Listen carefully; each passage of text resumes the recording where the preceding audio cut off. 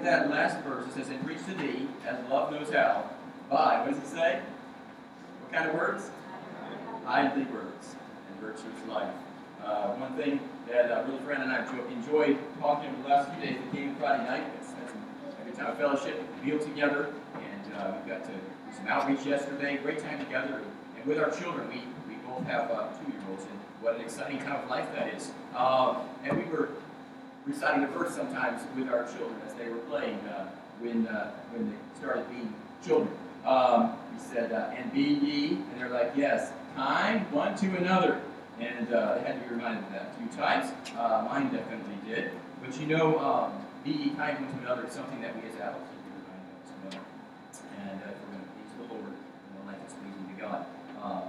Brother Furan in a minute is going to come up, and his wife is going to sing.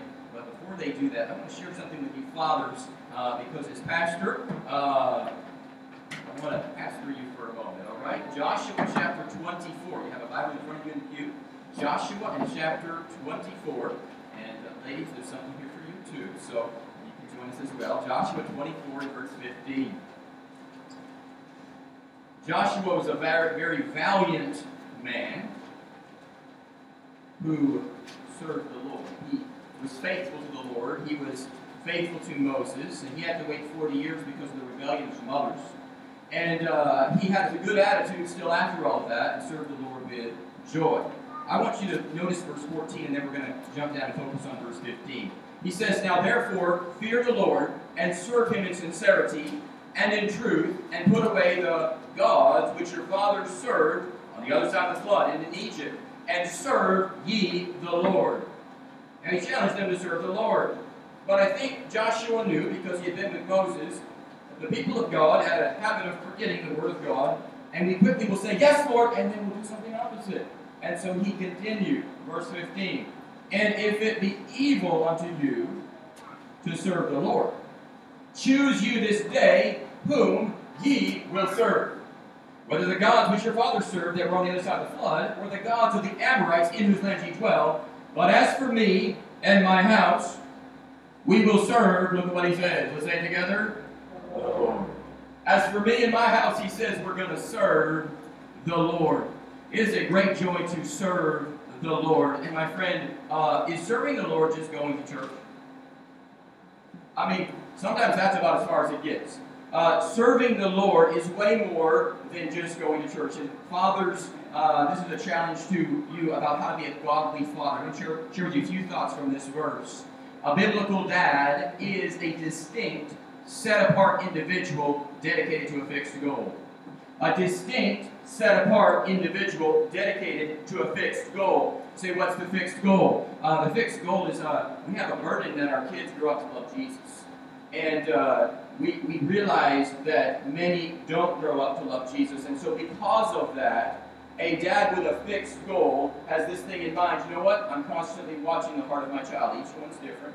Train them up in the nurture and admonition of the Lord. Train the child up in the way he should go. None of them are going to be exactly the same. But because as a father, we love our child, we must, once we get saved, and mother's the same for us, same for a mother, we must try to nurture them in the ways of God. And don't you believe a child can get saved? If mom gets saved late in life, the child can still get saved. Amen? If the dad gets saved late in life, the child can still get saved. We don't need to make excuses for the past. We need to live the present, pleasing God. And by the way, they'll know where our heart is. They'll see the way we love God, God's people. They'll see the way we love the pastor. And it will show, and they will choose to serve our God if we love our God and God's people. He says, if it be evil to you to serve the Lord, choose you this day. He lays out for them a choice. Joshua knew these people were so double-minded. And he had spent 40 years wandering around watching all of his relatives die off, along with Caleb. Can you imagine that? You watch millions of people just die because they rebelled against God. I mean, he spent his life having funeral services. That was Joshua's life. Watching all the people die off. All the other spies, all the people who rebelled against God. And here he gets to come on. And you know what? God's preserved his life. And now at the end here, he is in his 80s. And he goes and conquers a mountain. He goes on and serves God. And he tells them, he says, choose you this day. He says, make a choice. But he says, in the latter part of the verse, he says, who you will serve. And then he says, we will serve the Lord. So he says, you're going to serve somebody in life. Choose to serve the right person. Choose to serve the Lord. A godly father will be wise enough to schedule the few hours that he has each week. First, he'll schedule the first few hours in the house of God, and then he'll spend the other 160 hours wisely. We all have 168 hours, okay, in the week. It's not that hard to schedule the other things around the things of God. Put the things of God first. It's not like we're in the house of God 40 hours a week. We can make priority for the things that are important to us. As a godly father, we choose to schedule God's things first, and then we schedule what becomes family time and other things secondary. If we have the option between visiting family or serving the Lord, which comes first? A godly father will have time to serve the Lord. A godly father will have time to serve God. We will serve something, and we ought to be serving the Lord. How many godly fathers? What a temptation, right? Father's Day. If you drive by a lake today, I bet you the lake's going to be full, okay? If you drive by some place, the place is going to be full. That's where the fathers are going to be instead of in the house of God. A godly father will have time to come serve the Lord, make that his first priority. A godly father can be trusted. He says, we will. Do your children know, Dad, that when you say we will, that we're actually going to do it? We will go to church except Mom. If Mom says we won't, then we won't, okay? A godly father is going to make the decision and follow through on it. We will. We will. He says he's going to serve the Lord consistently. It's a matter of the will, by the way, serving Jesus. It's not a matter of feelings. There are many times that I serve the Lord out of will. I choose. The feelings might not be there. You might have been hurt, but you know what? You choose to do it out of will, and you choose to have a good spirit out of the will, too. That's a choice. A godly father can be trusted. A godly father also seeks counsel. How many hours are we pouring over this book, Seeking Counsel, fathers? We wonder how we're going to raise our children, and sometimes we haven't even read this book through once. This is God's instruction book, and it ought to be read through regularly. I recommend once a year, and then I recommend the more you fall in love with Jesus, make it a habit to do it even quicker than that. Seek to read through the Word of God consistently. You can't be a good father, you can't have a good marriage without the Word of God. The virus revealed how empty the minds of the people of God were of the Word of God. And the counsel of a few God-hating news reporters shaped the opinions of our pastors, of the people of God. And a godly father ought to seek the counsel from God's Word first, not from their news reporter. Amen? Amen. Loving your neighbor by giving a smile, giving a hug, giving a meal. Those are ways to love our neighbor. We've kind of forgotten how to love our neighbor, and they've kind of taught us we shouldn't love our neighbor. But still, people need love. You ought to get counsel. A godly father gets counsel before he makes big decisions, big financial decisions. Godly father makes wise choices, seeking counsel. He says we're going to serve the Lord. If you're going to serve God, you've got to give you counsel. A godly father has time to serve the Lord. A godly father can be trusted. He seeks counsel. But also a godly father brings his family with him. Notice in verse 15, he says, as for me and my house, we. He doesn't say, I'm going to serve God by myself. He says we're going to do it together. And so that means he's going to nurture his children and his family to come along. He's going to encourage them to come along. He's going to teach them it's important. Serving the Lord is a joint effort. We live in a world ravaged by separation. Be careful before you move. Consider the proximity of your move to the Lord's house. Some great friends, and a man who was really very faithful in our church in Georgia, and for his job's sake, he moved 7 hours away from the church to a town in which he didn't have a church that he could go to. And he chose to, for his job's sake, move there. But you know what? All of his children rebelled. All of his children ran from God. And you know what, my friend? The house of God ought to be a priority. The house of God ought to be a priority. He had the job security, but he didn't have the relationship with God security for the family. And the things of God ought to come first. A godly father brings his family to serve the Lord.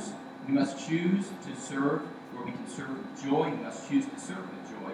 Because a godly father brings his family. By the way, when our children know that we love the things of God, we don't have to tell our children something sad happened in your life. The kids don't need to know about it, okay? They don't need to know all the sad times. They do need to know the reality.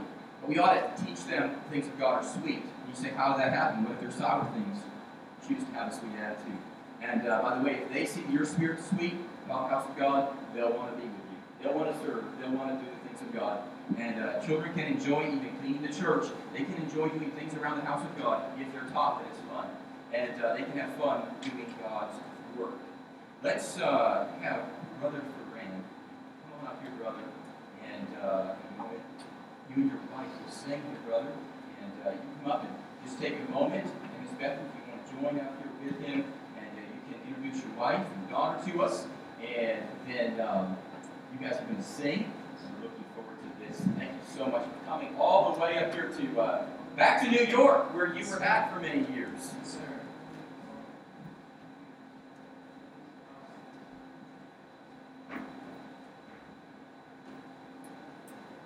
We're very thankful to be at Calvary Baptist Church this morning. Happy Father's Day to everybody.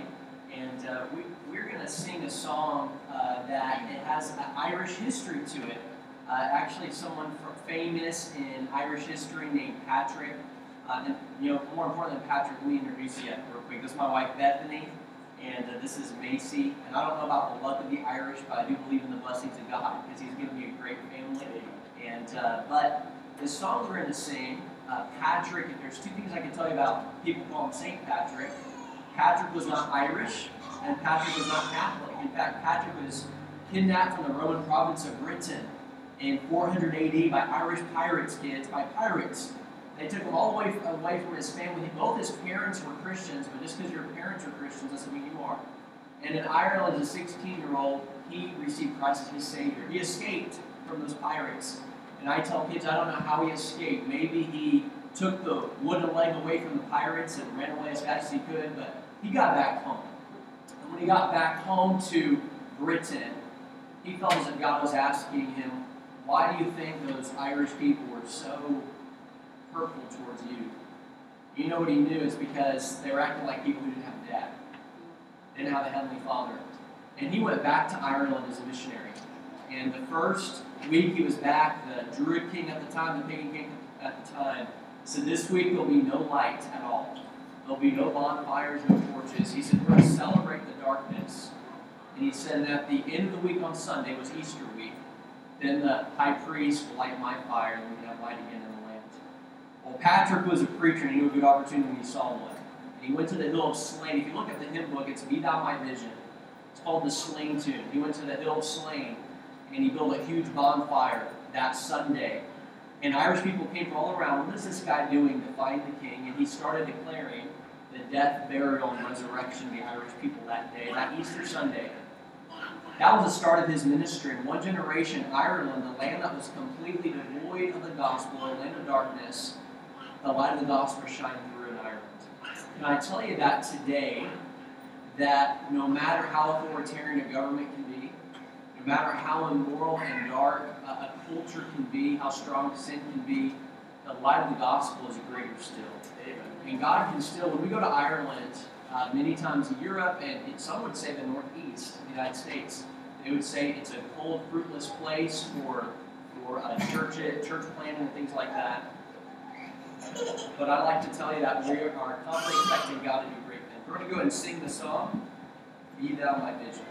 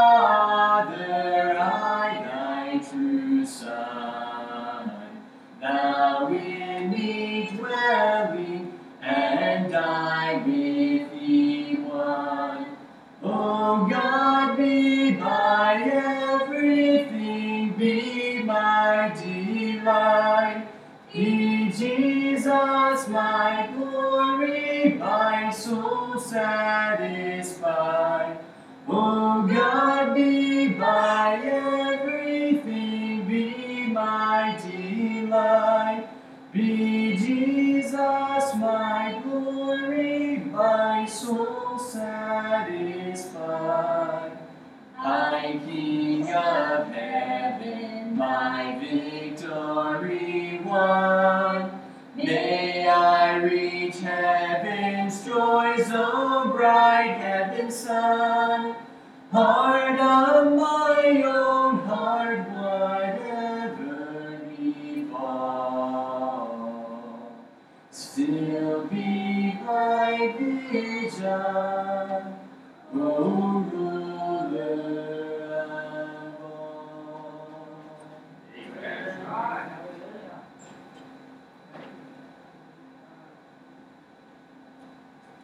Okay, well, if you have your Bibles this morning, go ahead and open up to James chapter 1. James chapter 1. And we would love to talk to you at the end of the service. And if you have any questions, there's two things I'll get out of the way for you about Ireland. If you're wondering about Ireland, two common questions is Ireland. When you think about Ireland, you might think about leprechauns with red hair kicking you in the knee, or Lucky Charms cereal. And they're banned there. They don't have either one of those in Ireland. They're bad stereotypes for them. But can I tell you that they at least need to have a marshmallows from the Lucky Charms cereal. Okay, that's all you need. You'll be set. But they don't have those there. So those questions we have out of the way. Are there leprechauns? No. Lucky Charms cereal? No, they don't have those things. But when you think about Ireland, hopefully in the video you saw the spiritual need. Ireland's the least evangelized English-speaking country in the world. Less than 1%, as we said in the video, would claim to be evangelical. I use that term kind of loosely. There's less than 18 gospel-preaching churches like this in Ireland. That's only one for every 288,000 people. So there's many places all throughout the island, such as Kilkenny and Galway, Dundalk. I could go on and on. Places that 50,000 people to 100,000 people. I don't have a church like this. I would love to go to Kilkenny personally, because my brother-in-law's name is Kenny. So I just love to call Kilkenny. I just like to say that a lot. No, we have a good relationship, I promise. So he texts me Happy Father's Day. I haven't texted him back yet, but it's good, I promise. But we're so glad to be here. It's been good, Pastor Shed, to get to know your family and some of the other folks in the church. We had a great meal that Caitlin and your wife made last night. It was awesome, and so we've really enjoyed our time here. But we're going to look this morning in James chapter 1, and with God's help this morning, I want to preach a message titled this, The Truth About God the Father. The Truth About God the Father. And before we read in James 1, I just want to share one quick little testimony before we get into it. Just talking to your pastor and talking to some of the folks in the church already, it's very evident that the church today that's here, the buildings you have, and more importantly, the people that are assembled, it's a result of missions. You might say, well, what does that word missions mean? What are you talking about? Well, I'm talking about missions is when people go and they tell others about Jesus Christ. So when people pray for unsaved people to be saved, it's when people pray for laborers. It's also when people give. It's very evident that the buildings you have, but the people God blessed you with, they wouldn't be here if it wasn't for those three things. And one of the reasons why missions is so important to me is it's what God used to reach my family. In the video I mentioned about the military missions, I was born in Okinawa, Japan. My parents, my dad was in the Marines, my mom was in the Air Force, and they met at a nightclub in Okinawa. They got married 3 weeks after meeting each other. It was quick.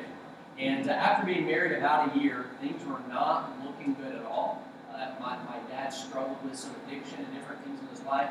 Things weren't looking good. But I'm very thankful for a man named Sergeant Michael Frederick at Kadena Air Force Base. Twice, he wasn't a preacher, he just went to church faithful. He got a tract, gospel tract, just like the ones you have at your church. He gave it to my mom and said, hey, I want to invite you to Maranatha Baptist Church. It would really help you and your family. You know something? They eventually went. And 3 months after attending, my dad and my mom both got saved. You know, when you hear a story like that, you might wonder who gets the credit there. And some might say, well, it was a military missionary. For 3 months, he had to preach to that Marine, you know, with his arms crossed. Or no, it was Michael Frederick. There was people in the States who prayed and gave for the military missionary to be there. And the truth is this, is God gets the credit, doesn't he? God gets all the glory. But what's amazing about God is he wants to use people like us. I'm talking about all of us. God wants to use people like all of us. Many times he uses many people just to see one person become a child of God. It's amazing how much God cares for one soul. We're going to talk more about that God this morning, about God the Father, the truth about God the Father. So if you look at James 1 with me, before we read, just to give you a little bit of context of the book of James, James is kind of a postcard. It's kind of a short little book at the end of the Bible. James, the guy who writes this, he was a half-brother of Jesus. Talk about living in a shadow, right? And he was a leader of the Church of Jerusalem, really the first church that was established in the Bible. In the book of Acts and Galatians, it talks to us about the Church of Jerusalem. I mean, it was tough for them. They went through famine. They went through a lot of poverty in that area. They went through poverty, but they also went through persecution. Not just from the political leaders. Political leaders didn't like them. In fact, things got so bad at one point, they thought that Nero, the emperor of the Roman Empire, that he was the Antichrist. That's how bad it got. He was killing Christians. But also from the religious leaders, the Pharisees, right? And they endured all this persecution. They endured this poverty. And they were going through a time of testing. They're going through times of things that were you could call it temptation. And James is writing this book. This book of James is very practical. And one of the themes of the book of James is he's writing about how to overcome trials in life. How to overcome temptation in our lives. And something he had to do, he writes about this in James 1 about having joy in trials, how to overcome temptation and things like this.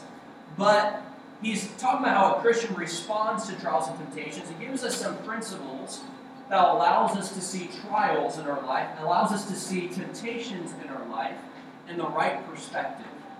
Because many times when we think about temptation, as we're going to read here in James 1, and when we think about trials, we kind of start getting a perverted view about who God is.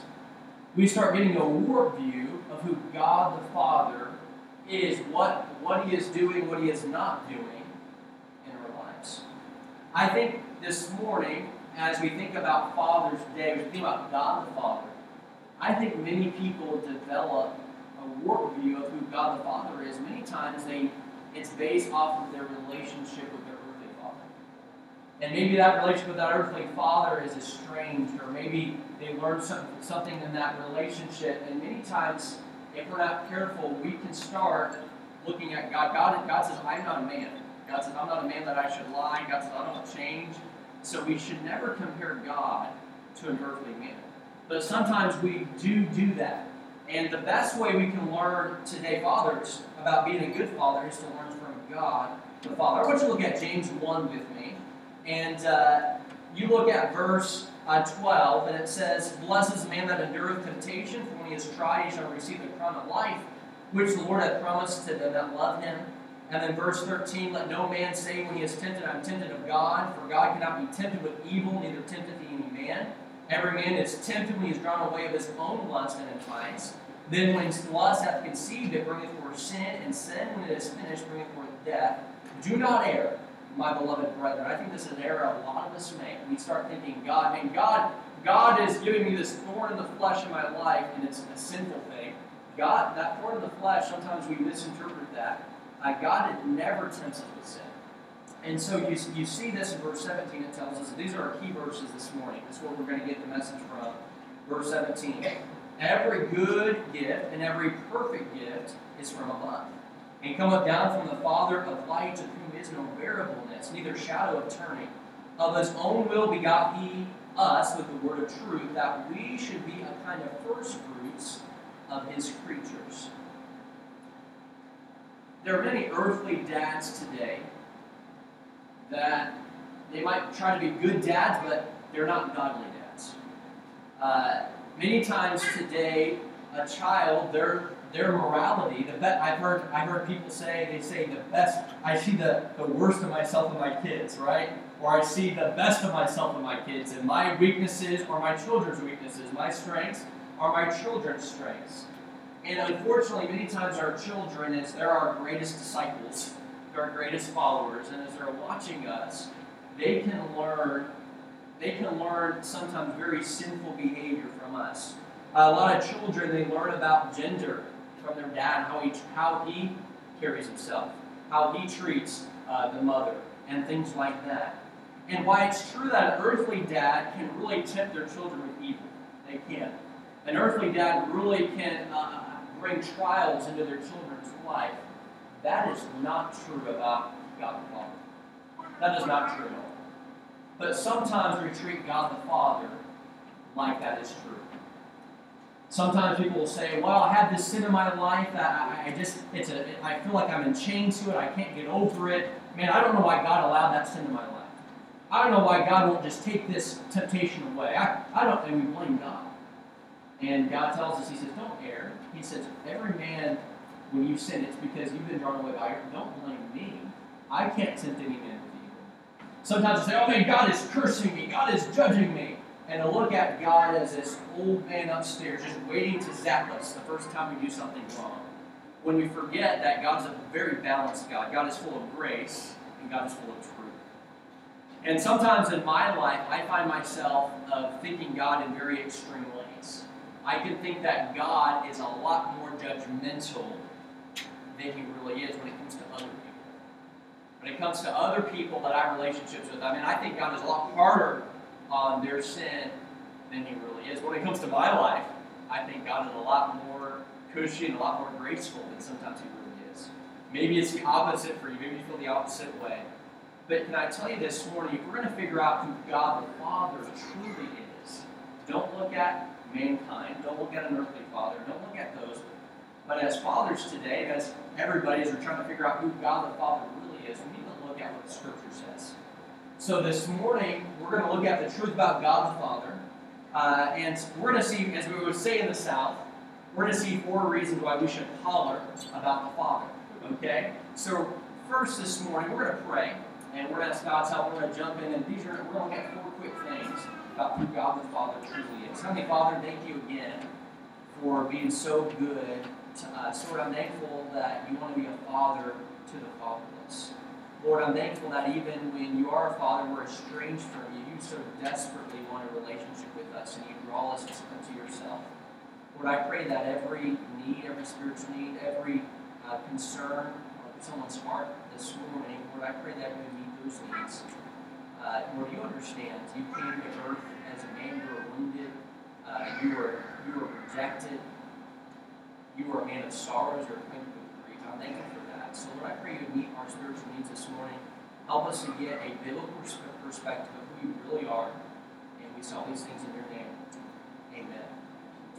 I want you to notice first this morning that God the Father, He cares. He cares. How can we say God the Father, He cares? Well, in verse 17, it tells us that God the Father, He shows that He cares for us because He gives us good gifts, but He also gives us perfect gifts. He gives us every good gift, and every perfect gift cometh from the Father. And a lot of times we'll say, oh no, I'm a self-made man. I'm a self-made person. The reason why I have my lifted truck, the reason why I have my boat, the reason why I have my house is because I worked hard by the sweat of my own brow. Well, hey, listen, we wouldn't have that blood pumping in our veins. We wouldn't have that breath in our lungs if it wasn't for God giving us the gift of life. So every gift we have in our life, every good thing we have in our life, we can give credit to God. Whether you're saved or whether you're not saved, whether you're a Christian, whether you're a non-Christian, every good thing in your life, God deserves the credit. You think about a good gift, and the Bible tells us this is how God thinks about giving good gifts to us. In Luke 11 through 13, Jesus is speaking. He says, if the Son shall ask bread of any of you that is a father, will he give him a stone? Or if he asks a fish, will he give him, for a fish, will he give him a serpent? Or if he shall ask an egg, will he give him a scorpion? If he shall offer him a scorpion? If ye then, being evil, know how to give good gifts unto your children, how much more shall your heavenly Father give the Holy Spirit to them that ask Him? God wants to give us good gifts in our life. And before you start thinking, oh man, God wants to give me $1 million. God wants me to get that new 2021, 2022 Chevy Camaro, fully loaded. But that thing, that's it. Write all this down. But before you think of that, what is a good gift? Do you know God's standard of what's good is sometimes very different than what ours is? For example, Macy's standard of what is a good gift for her father to give her is very different than what my standard is. Macy thinks it would be very good for me to give her ice cream every day, all day, for the rest of her time she's in her house. She thinks that would be a small idea. She thinks I should give her candy from that teapot, kids. By the way, if you color that paper, we have some candy for you. We gave some of the kids. If your kid didn't get a paper, please grab one. But Macy thinks ice cream all the time. But I know if I give Macy ice cream all the time, even though she thinks that's good, she's going to get diabetes and all this stuff. And man, I don't want to do that. I don't want to give her ice cream every single day for the rest of her life. But maybe I do need to feed her some vegetables. And to her, she does not think those vegetables are a good gift at all. There's many things that I give Macy. I try to teach her that in her mind, this is not good. This is unpleasant. I don't like this. But they are very loving. They're done in a love, and it's a good gift. Sometimes in our life, when God might allow a trial to come, God doesn't tempt us, but God can allow trials to come in our lives. And as those come, every fiery trial is Father filtered. And as those come into our lives, sometimes we think, oh, this is not a good gift. I don't need this. I don't need that. Why is this happening? And many times what we don't consider a good gift, those are actually good gifts from the Father. So he gives us good gifts, but I also want you to see that he gives us perfect gifts. What kind of gifts could he give us that are completely, absolutely perfect? And Bethany, my wife, is saying, well, God gave me a husband, a perfect husband who does no wrong. He gave me a perfect, no, that's not. He gave her a good, I don't know, maybe a good gift. I'm definitely not a perfect gift, right? But some of you are thinking that. You're like, man, my kids, they're good gifts, but they're not perfect gifts. They're not perfect by any means. So what is God saying when he's saying that he's given us perfect gifts? Well, I think first, a perfect gift he's given us is a sword. The sword of the Word of God. The Bible, it is perfect. The Bible tells us all Scripture is given by inspiration of God. It is profitable for doctrine, for reproof, for correction, for instruction in righteousness, that the man of God may be perfect, thoroughly furnished unto all good works. Perfect, what does that word mean? Biblically, it means complete. It means whole. So God's given us a Bible that is without error. It is pure. It has been perfectly preserved. It will endure forever. The grass can wither, the flower can fade, but the word of our God shall stand forever, the Bible tells us. So the word of God is a perfect gift he's given us, but he's also given us the Spirit. In Galatians 3:3, he tells us, are you so foolish?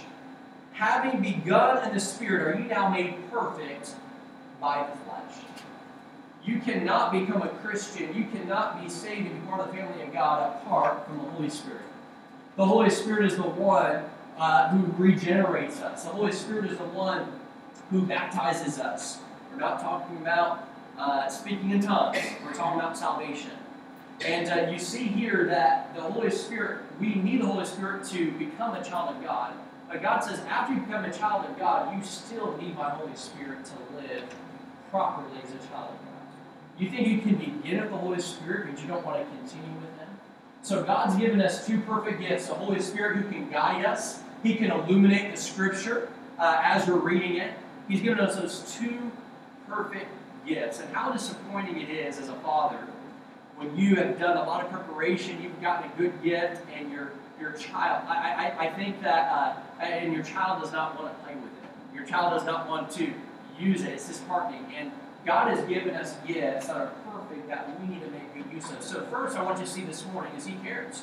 He gives us good and perfect gifts. I want you to see, secondly, this morning, is that God the Father, is constant.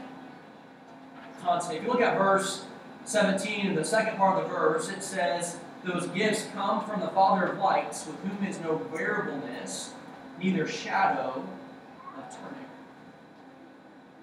Be a good idea for a father to try to give good gifts, to try to give perfect gifts to his children. Pass down the Word of God. Pass down, be filled with the Spirit of God. It would be good for a father to be constant, to be someone you can rely on, someone who's not given to change and wishy-washy every which way. Sometimes we have a warped view, like I was saying, of God, and we can think that God is not constant. I've heard people say it all the time. They'll say, you know what? I don't think God loves me anymore. Because all these bad things are happening in my life, which many times are because of consequences of sin. But they want to blame God. God sent to me, it's God's fault. God's allowing all this stuff, and I just feel like I pray, I try to talk to God, I just feel so far away from God, and God's kind of got away from me. And God, I don't feel close to God anymore, and God doesn't really, God's disappointed with me. God's mad at me. God is judging me. God is cursing me. And God is, it's almost as if they're saying, God's just kind of abandoned me. God has left me. And that's how they feel emotionally. They feel that, they think that in their mind. But we see a simple truth in this verse. God says, he compares God the Father, not changing, as the Father of lights. Sun and stars, you think about the sun doesn't move. The sun always gives out light. But yet as the earth moves away from the sun, as the earth is rotating, there comes darkness. And while it might feel like God is changing, and God is changing his love for us, and God is being distant, it's not God. God hasn't moved. It is us that have turned away from him. Mark my words, if you ever feel distant from God, you ever feel far away from God, God desperately wants you to turn back around. God desperately, he's that light, he's always shining, he's always there. The light, the Father of lights, there's no variableness, there's no shadow of turning, he's there. But he's waiting for us to say, I'm going to come back to you.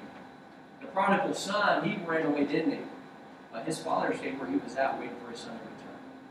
So I want to challenge you this morning, when you think about God the Father, don't look at him as this distant person who's he doesn't want to be around. Think about it as someone who's beckoning you to turn back around.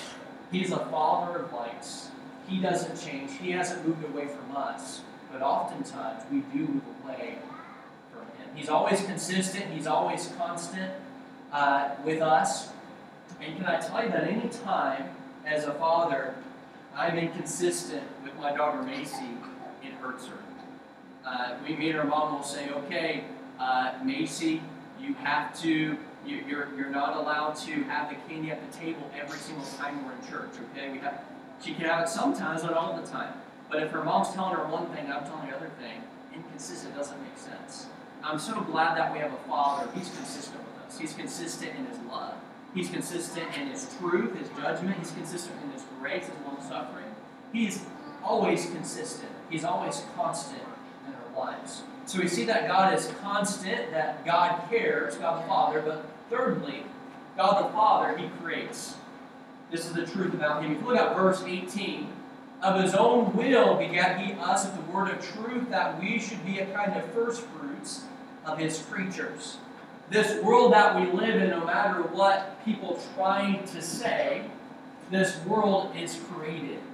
We're fearfully and wonderfully made in our soul. We knoweth it rightly. We're not a cosmic accident.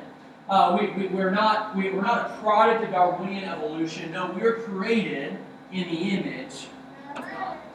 And so we see this truth that God creates us. I remember I heard this phrase from my dad. Maybe some of you dads, you've said this maybe out of anger or maybe out of joking. I don't know. But you've heard this phrase. How many have heard this phrase? I brought you into this world and I can take you out. You ever hear that before?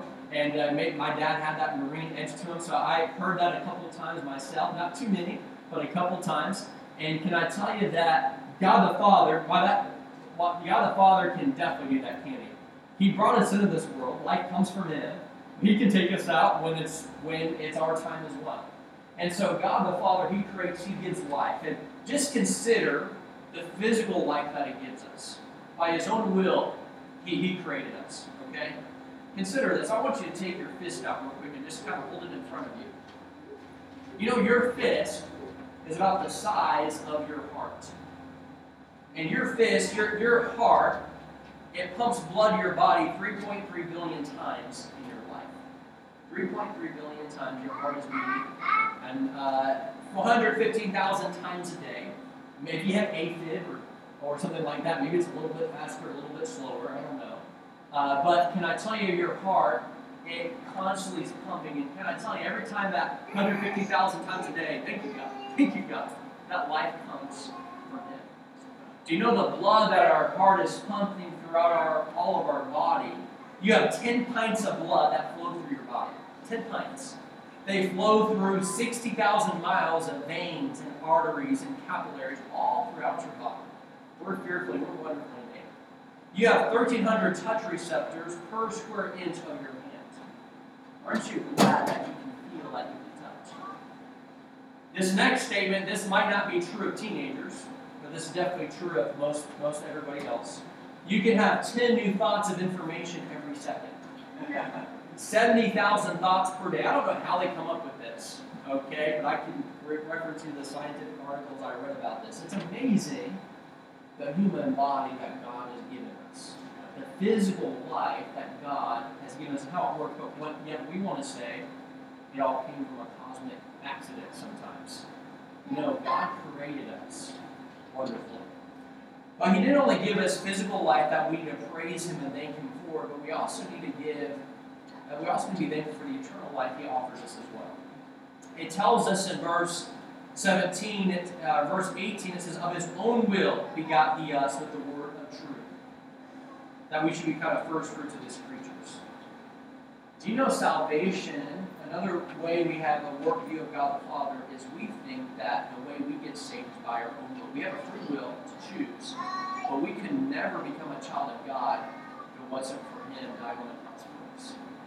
Many times of our own will, we say, oh, by my own will. And James talks about this. I'm going to work, and I'm going to try to do all these good works to get to heaven. I'm going to try to go to church when I can. I'm going to try to be a moral person. And maybe if I'm good enough, my good will outweigh my bad.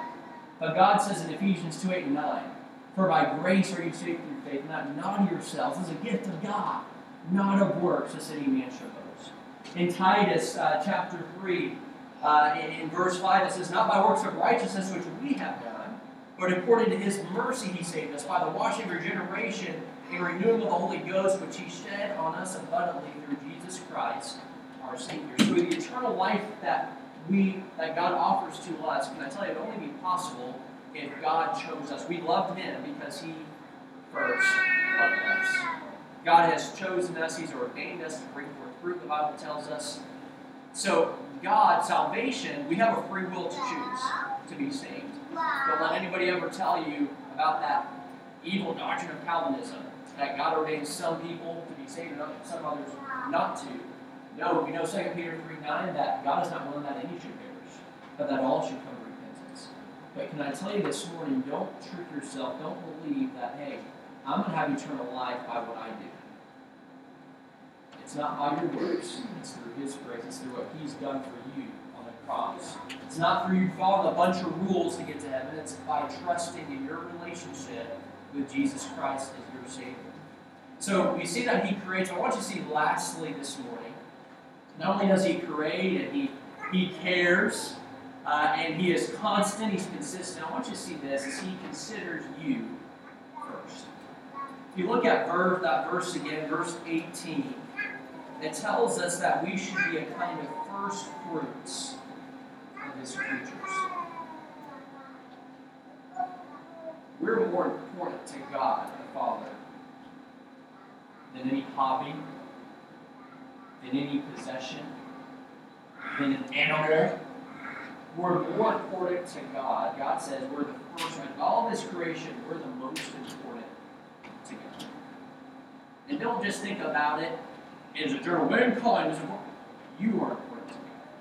You're the first fruits.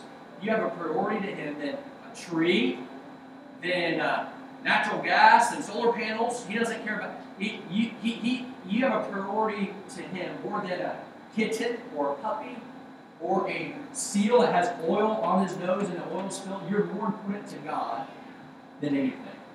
And you might say, "Oh man, you don't believe in green energy, do you?"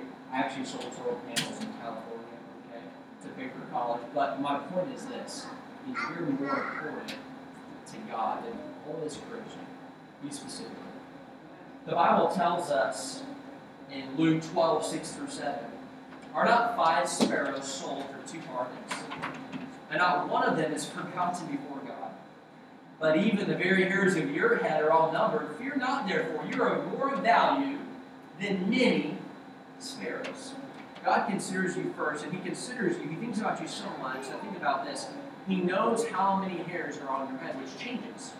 It changes. Some of us, as our hair is thinning and the wind blows it, a few hairs just left that way.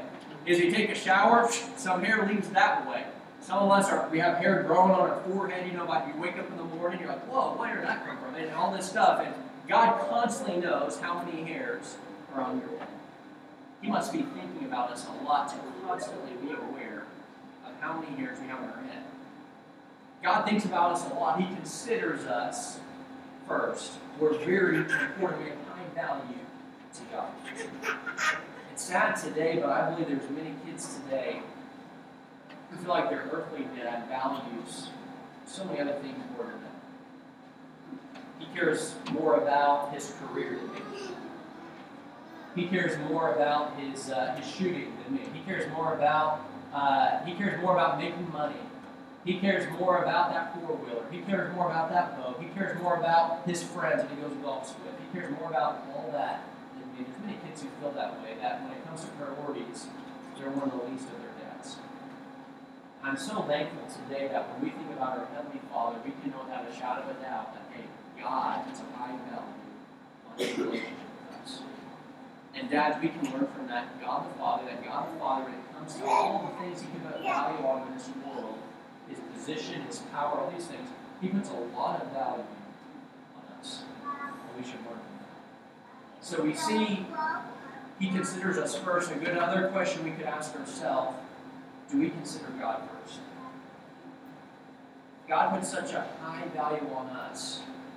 Do we put a bird? Do we put an animal? Do we put a hobby? Do we put politics? Do we put something else above our God? Because God says when it comes to creation, you're my first creation. You're the most important. I think it would be good for every Christian today to say, by the way, dads, we cannot properly love our children unless we love God. Why? Because the Bible says the first and the greatest commandment is to love God with your heart, your soul, and your mind. The second is like unto it. Then thou shalt love thy neighbor as thyself. On these hang all the laws and the prophets. So if we can learn to love God and make Him the authority in our life, can I tell you that loving others, loving our family, that's going to come easy. We can learn that first part of loving God first. In conclusion this morning, I believe God wants to motivate us to respond to trials and temptations in this life, this broken world we live in. I think we could respond to it better if we meditated on the truth of God the Father really is. That life comes from Him, spiritual life comes from Him. He considers us first. He cares for us. He's given us some good and perfect gifts to use in this life. If we consider that He's constant, He doesn't change, we can rely on Him. And I want to just ask you this question this morning. How do we make God proud? When you have a good father, everybody, I even think people whose father isn't the best, we want to make our fathers proud. That's ingrained in a child. We want to make our dads proud, no matter who they are. But when we have a good father, when we have a good, perfect father, how can we make the father proud? I actually want you to look at one more verse with me in James 1:27, and we'll be done. In James 1:27, before this, God gives us a list of things. After verse 18, verse 19, He says, wherefore, He's saying, hey, because of God's a good father, these are some things you should do. He talks about not being angry, about being slow to speak. He talks about being a student of the Word of God. But then at the last, in verse 27, He says, hey, because God is such a good father, wherefore, because of that truth I told you about God the Father, verse 27, He says, pure religion and undefiled before God and the Father is this, to visit the fatherless and widows in their affliction, and to keep Himself unspotted from the world. I think one of the best ways we can make God the Father proud this morning is to say, you know what? I'm going to visit the fatherless.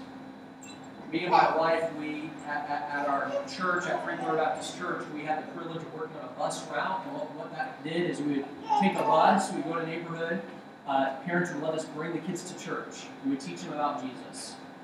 And probably about 75% of the kids who were on our bus, they either didn't have a dad or they didn't know who their dad was. They were estranged from him, or they didn't even know who he was. And usually when they first came on the bus, they didn't want to talk to you. Moms made them be there. They didn't want to sing. They didn't care about the Bible story. They made a mess. They didn't want to be there. But as we've seen some of those kids decide to become a Christian themselves and get saved, and they got a Heavenly Father in their life, what started happening? Things just changed in their life. They were transformed from the inside out. Because you know something? Many times we get frustrated with people around us in this world. You know what they're acting like? They're acting like people who don't have a good dad. They're acting like people who don't have a father. They're acting like people who are fatherless. And the best thing we can do to make our Heavenly Father proud is say, you know what? I'm going to introduce you to God the Father. And can I tell you, we can't do it if we're not keeping ourselves unspotted from the world. Because when you're all spotty, they're not going to see God the Father, they're just going to see you. But when we can try to say, I'm going to try to keep myself clean from sin, try our best to do that, then they're going to start seeing God the Father in you. So I want to challenge you this morning to make the Father proud. I want to ask you to bow your heads with me and close your eyes. I'm going to ask Pastor Schutz here soon that he would go ahead and continue however the Lord leads him. But I want to challenge you this morning. How is your relationship with God the Father? Do you know God the Father? Maybe you're here today and you say, Brother Josh, I've heard about this Christian thing, and to be honest with you, I don't know if I'm going to go to heaven when I die. I don't really have a relationship with God, to be honest with you. Can I tell you, the Bible tells us this: behold, what manner of love the Father has given unto us, that we should be called the sons of God. But as many as received him, to them gave he power to become the sons of God, even to them that believe on his name. You can't become a child of God by working for it on your own, just trying to be a good person. You only can do it by putting your faith and trust in Jesus Christ alone, who wants to forgive you of your sins, who wants to give you a home in heaven. I want to challenge you this morning. Here and you say, Brother Josh, I don't know if I'm going to heaven. Can I tell you, you can know? And God wants to be your father to the fatherless. And ask Pastor Shetty, go ahead and continue however the Lord leads him. Let's all stand together this morning. Stand together. Your heads bowed, eyes closed. In a moment, we're going to play a song. But before we do, let's just take a moment before the Lord and please. We came to church to worship God, and we want our hearts to be drawn nigh to Him. I challenge you, fathers, I challenge you, mothers, I challenge you, single adults, children, young people, every person. Take a moment right now and just say, Lord, help me to know you better. Help me to walk in greater love with you. Some of you in the room, friend, you don't know Jesus yet. But it'd be the greatest thing in your life to give your life to Jesus Christ. I want to challenge you. If God's tugging at your heart, you come seek me out afterwards. Seek my wife out. I want to talk with you. I'll give you some answers. We'd love to meet with you later on in the week. We have time for that. We schedule that. We'll schedule it in a moment's notice. We'll cancel doctor's appointments and things like that. Those things are important to us. You want to meet with God, you want to talk about how to meet with God, how to know God. We'll make time for you. You just let us know who. My friend, if you're in the room, if you're Christian, if your heart's backslidden from the Lord, just colder than you were before, would you just come back to the Father today? His arms are open. His arms are open. I challenge you, dear Christian, it's been a while since you really had that warming in your spirit when God truly met with you. Would you just meet with Him today? Lord, forgive me for letting other things come between me and you. Lord, I choose to put you first today. I choose to put you first. As the piano begins to play, you just do business with God. Whatever God leads you to do, you want to come forward and pray, you're welcome to do that. You want to pray in your seat, you're welcome to do that. Thank each of you for watching by way of live streaming. God bless you and encourage you. Close out the live stream at this time. If God's moving in your heart, go right forward, you pray, seek the Lord. The Spirit of the Lord.